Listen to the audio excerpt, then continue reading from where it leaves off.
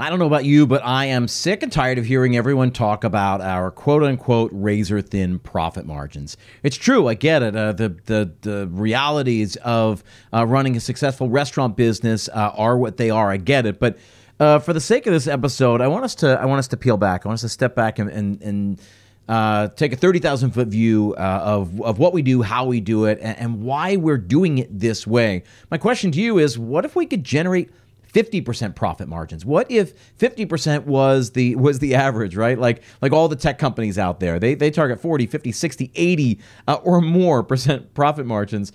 What if we did the same? All that on today's episode of Restaurant Strategy. There's an old saying that goes something like this: you'll only find three kinds of people in the world: those who see, those who will never see, and those who can see when shown. This is Restaurant Strategy, a podcast with answers for anyone who's looking.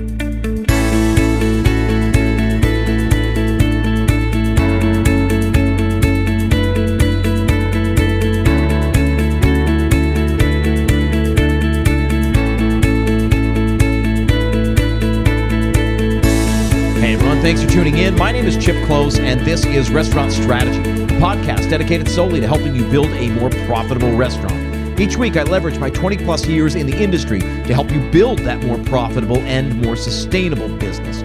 I also work directly with operators all over the world through my P3 Mastermind program, and we have just opened up a third group. That's right, we filled up the first two groups, and now we're launching a third group. So, if you got a busy restaurant but struggle to generate consistent, predictable 20% profits month after month, then set up a free 30-minute strategy session with someone from my team. We'll get to learn more about you and your restaurant. You'll get to ask some questions about the program to see if you're a good fit for the program. Get started by visiting restaurantstrategypodcast.com/schedule. As always, that link is in the show notes. Now, are you frustrated with managing your catering and private events with pen and paper or outdated programs? Introducing Triple Seat, the catering, sales, and event management software built for hospitality professionals by hospitality professionals. With Triple Seat, you will increase revenue and efficiency, all while streamlining your operations. Let Triple Seat be your catering and event management assistant. Generate leads, create tailored BEOs, facilitate online discussions, obtain electronic signatures, process payments, and everything in between. Triple Seat has you covered. Elevate and simplify your event management. Take it to the next level with Triple Seat so you can focus on what truly matters, providing unforgettable experience for your clients. For more information, visit tripleseat.com/restaurant strategy. That's tripleseat.com/restaurant strategy. As always, you'll find that link in the show notes. Now, again, like I said at the top, we spent a lot of time talking about razor-thin profit margins. I understand why. The average restaurant, this data is out there, right? The average restaurant will never make more than about 6% profit margin, right? And that's tough. I don't understand why we would do that to generate, $100,000 in revenue every month to make $6,000 for ourselves. We just work way too hard. I say this all the time, but I believe restaurant owners deserve a restaurant that works as hard as they do. But it requires us to think about it differently, to be smarter, and to come at it a little bit smarter. So let's talk about it, right? Let's talk about what those profit margins mean. I believe in 20% profit margins. That's where I help my clients target, right? And that's a big impact. When we help someone go from 3% to 15%, or 6% to 16%, or even 10 to 20%, right? It's huge, and it's often the thing that changes people's lives. It's why I do what I do. It's literally the most gratifying work I've ever done. To date, we've put more than 100 people through the P3 Mastermind program, and profitability is something we focus on.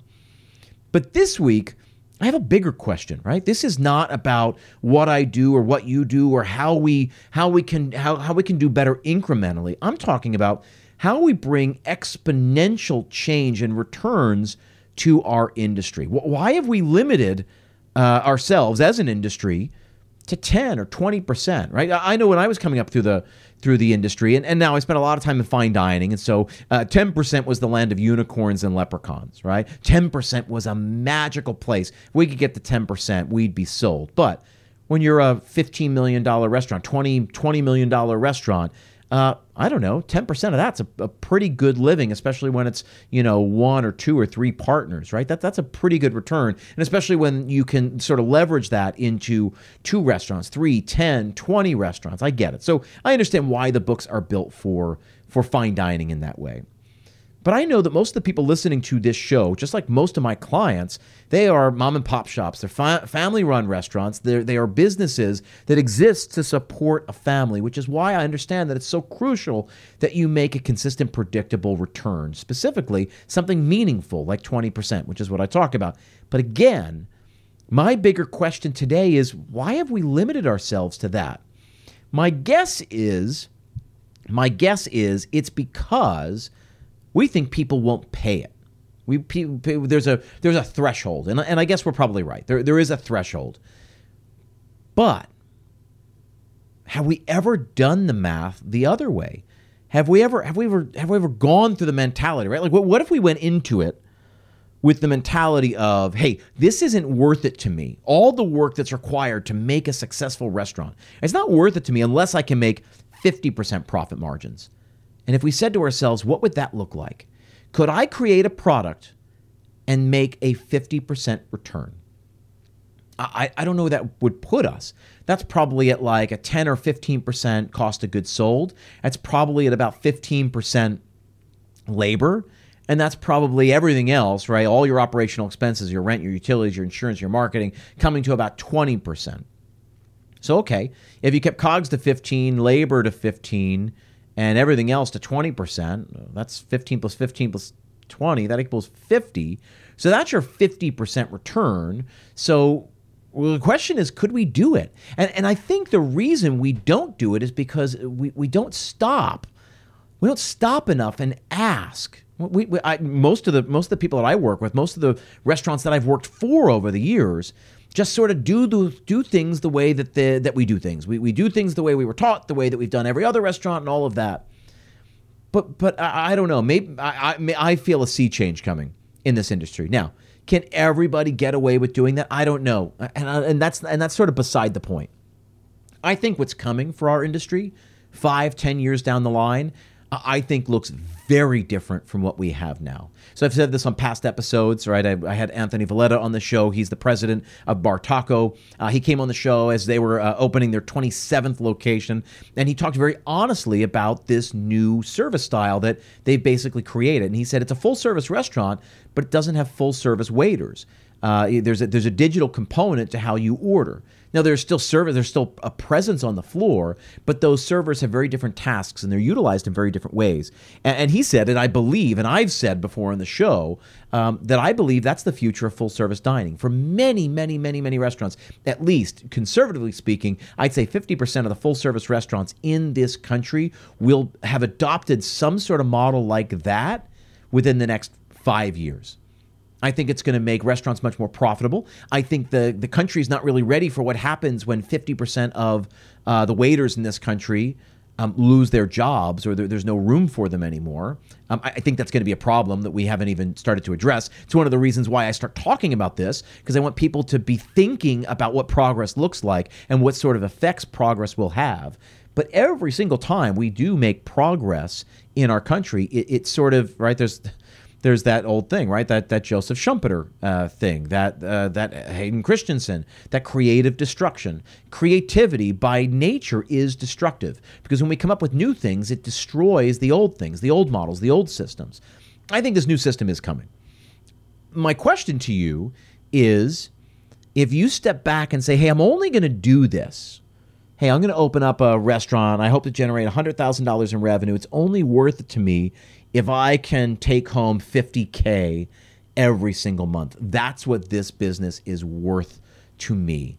And my question is, what happens if we take that stance? Do we force ourselves to be more creative, more innovative than we've ever been before? Because what I get really tired of doing, and I say this in the most loving way, is and I talk to, I don't know, 2 dozen restaurant owners every single week, people who are considering entering my mastermind.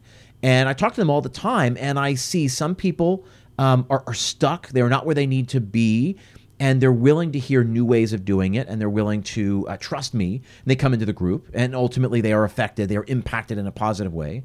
But I see a lot of other people who come in, and they just can't envision it any other way. And I respect where they're at, and I understand how hard running and owning a restaurant is. I ran restaurants for many, many, many years. But I have the great fortune of perspective.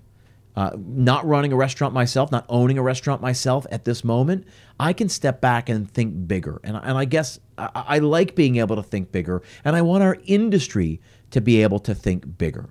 So what happens? What happens when we place deeper expectations on our business? Now, maybe it's not 50, maybe it's 30%. Maybe it's 20%. Maybe you're at 6% profit margin and 20% feels bold and crazy like 50%. I don't think 50% seems that crazy. I think we're smart enough to figure out a way, a model, a restaurant, a concept that can make a 50% return. I truly believe that. I'm watching people make 25 and 30% with certain concepts. People ask me, oh, why don't you own a restaurant? I don't own a restaurant because I've never wanted to own a restaurant. I love the industry. I love doing what I do. That's why I do what I do. Just like some people own a restaurant because that's really what they want to do. And I hope everyone out there has a chance to do what they really want to do. But why don't I own a restaurant? Why have I never owned a restaurant? Simply because I've never wanted to. But I'll tell you, if it was opening a restaurant, this is how I would do it. Not because I'm greedy, but because I think it's more responsible this way.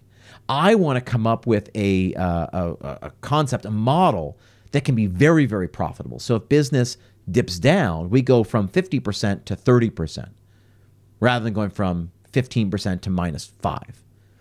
If there's going to be a swing, I want to know that I got plenty of cushion. That's me. And that's probably because I'm risk averse. And that's probably why I don't own a restaurant, because I am somewhat risk averse. And I understand the inherent challenges of owning a restaurant. And the bigger reason is because I love what I do. That I have an opportunity to impact many, many more people in this way and ultimately provide for my family, in our own little corner of New Jersey here. But it begs the question, what if we were bolder in what we expected from our restaurants? I believe that would force us to come up with newer models, more innovative models. We'd expect more from our businesses, and we wouldn't be sheepish about making money, about providing for ourselves and our families. There's nothing wrong with that. So, what would that look like? And the bottom line is, dining out is a luxury. Now, to be honest, I'm not talking about just charging a lot more for the current product you have. I think we all know there's a threshold for how much people will pay for a burger and fries, how much people will pay for steak. Although, I don't know, maybe that's moving. Over the last 3 or 4 years, it's gone from, on average, $35 or $40 for a decent steak. And when you dine out, now it's $60, $70 at a good place out. So I don't know. Maybe I'm totally wrong about that. I think people are willing to pay much more than we ever really realize. And it's when they're forced to that they will. So I guess I wonder as an industry why we don't force them to pay more. That's not the main point I'm making. That's just a side point, right? Dining out is a luxury. And so my concern is that we always seem to sell it as a commodity. Now let's talk about this commodity versus luxury. And I talk about this a lot. I just gave a talk in New Zealand last week about this exact topic, this idea of the luxury mindset versus the commodity mindset. So a commodity is, right? A commodity says this: all things being equal, a consumer will make their decision based on one of 3 criteria: convenience, familiarity, or price. The perfect example of this is eggs. Eggs are eggs are eggs. Milk. Milk is milk, right? Flour. If I'm baking cookies with my son and we run out of flour, we just need all-purpose flour. I'm not a pastry chef. Pastry chefs listening are screaming. They're saying not all AP flour is created equal, but for the most people, for most consumers, for most amateur bakers out there who make Christmas cookies once a year, AP flour is AP flour. And so if we run out of flour in the middle of making our recipe, we're going to get in the car, go to the supermarket, the closest one to us, meaning convenience. And when we get to the baking aisle, we're going to look at, 5, 8, 10, 20 different options of AP flour. And we're simply going to pick the one that's familiar to us, probably the one that we just finished, right? The one we bought last time. The one that's convenient. So am I going to bend all the way down, or am I going to get the one right in front of me? Or if they're all sort of in a row, I'm going to look at price, and I'm going to make my decision based on price. So flour is the very definition of a commodity product. I've said this on the show before, but I believe pizza is pretty much a commodity product. Pizza is pizza unless you take it out of that commodity mindset and make it a luxury, not necessarily by charging more, but by differentiating the product in some way. And my point is, in all of this, dining out is not a commodity. It is, by definition, a luxury. We can feed a family of 4 for 10 or 15 bucks by going to the supermarket, getting rice, beans, and maybe some chicken. Right? It's not necessarily a particularly interesting meal, but it is a meal, and it can feed a family of four for relatively little, $2, $3, $4 per person.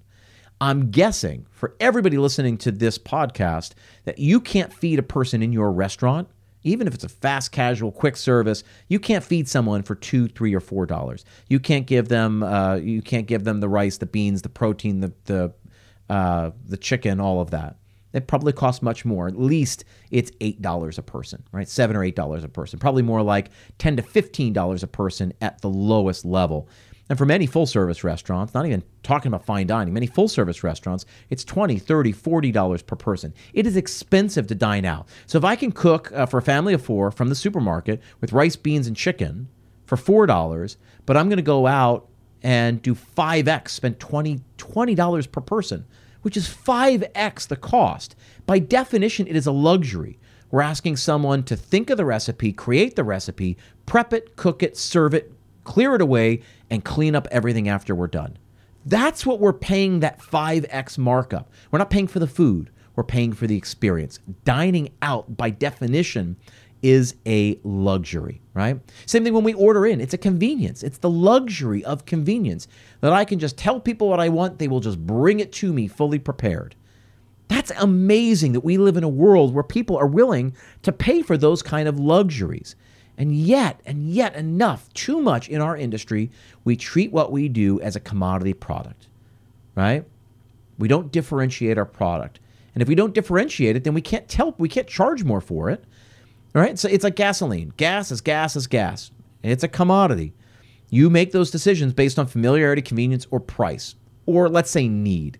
If you're on the highway and you need gas, it's not a luxury. You just need it, or you're not going to go anymore. So you're going to pick the most convenient one, meaning the closest one, right? Or you're going to go to the one that's by your house if you're not stuck on the highway.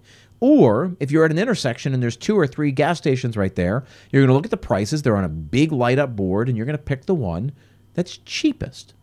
Again, commodity product, all things being equal, and gas is equal. It doesn't really matter what we put in our car. It's gasoline. We make our decision based on convenience, familiarity, or price. And what I want us to do as an industry is get out of that.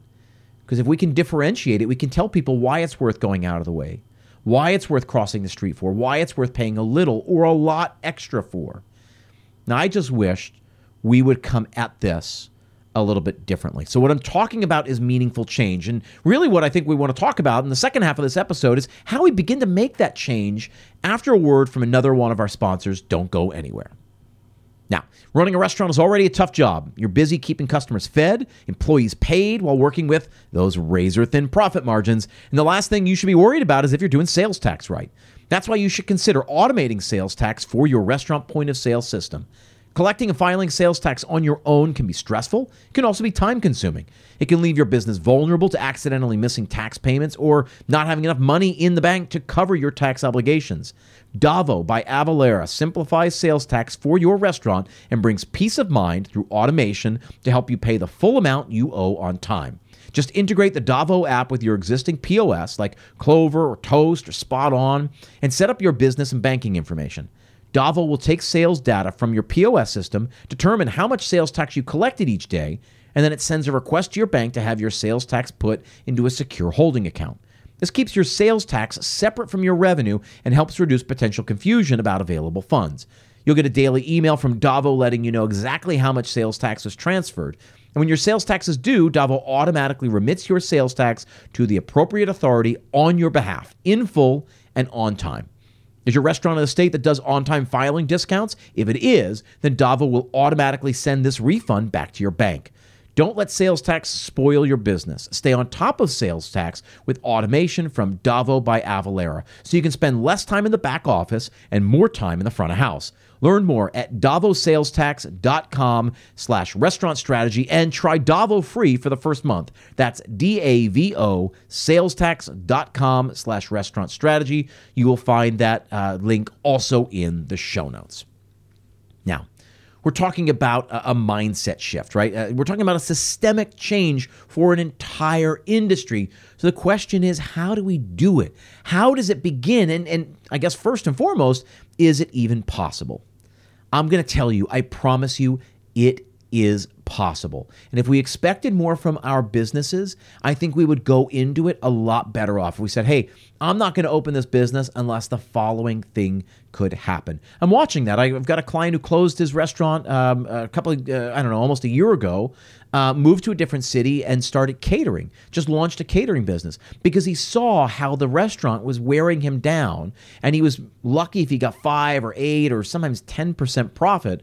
And now with his catering business, he's no joke making 60 to 65% margins. And he works, because the margins are so great, he has to work much, much less. He's got more time with his family, more time to spend at his church and his community. It's incredible to watch what has happened since moving from the restaurant to a new city and launching this new career with catering. And he basically approached this the way I'm inviting you to think about it. He said, how can I create a business that has huge returns so that I can work less, spend more time with my family, be a larger part of my church and my community at large?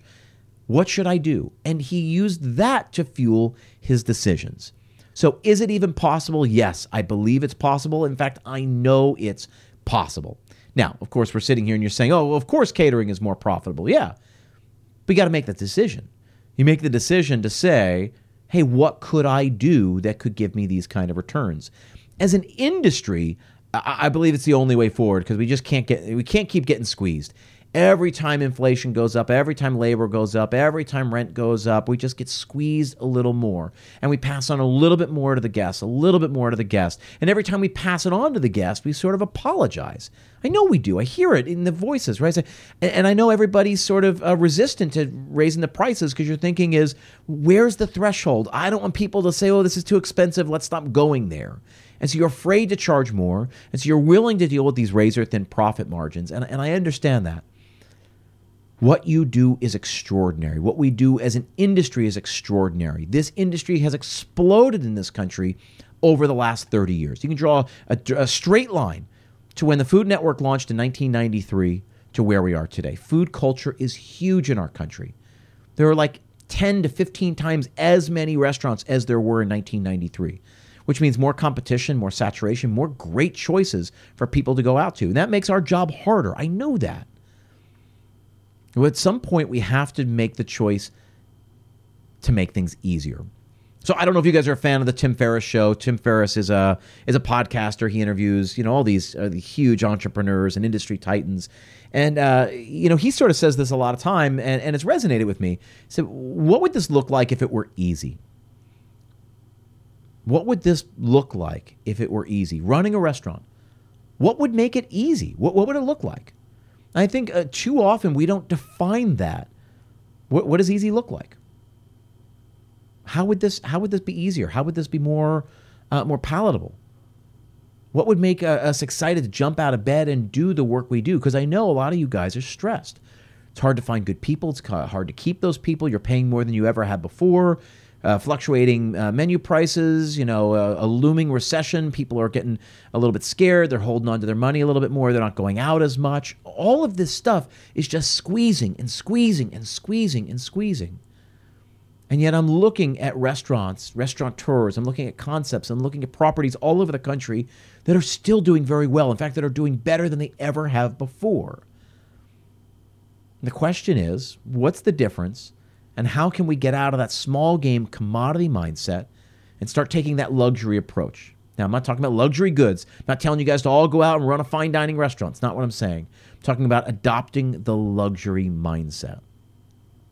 Getting out of that commodity game and playing like a luxury brand plays. There is only one Gucci. There's only one BMW. There's only one you fill in the blank. For luxury brands, there is only one like it. They are individualized. People appreciate that and follow that. So how can you create a brand that is differentiated, that is unique, where there's only one like it in the world? This is largely my gripe with Chinese restaurants, with sushi restaurants, with pizza restaurants, with many Mexican restaurants. There's enchiladas, there's fajitas, there's chimichangas, but where's the differentiation? How is this one different from the one down the street, than the one in the other town, than the one where my in-laws live? They're not. They're not. I can get a rainbow roll, I can get a spicy tuna roll, pretty much anywhere. Why would I go somewhere over another place? It becomes a race to a bottom. Right? It becomes a race to the bottom.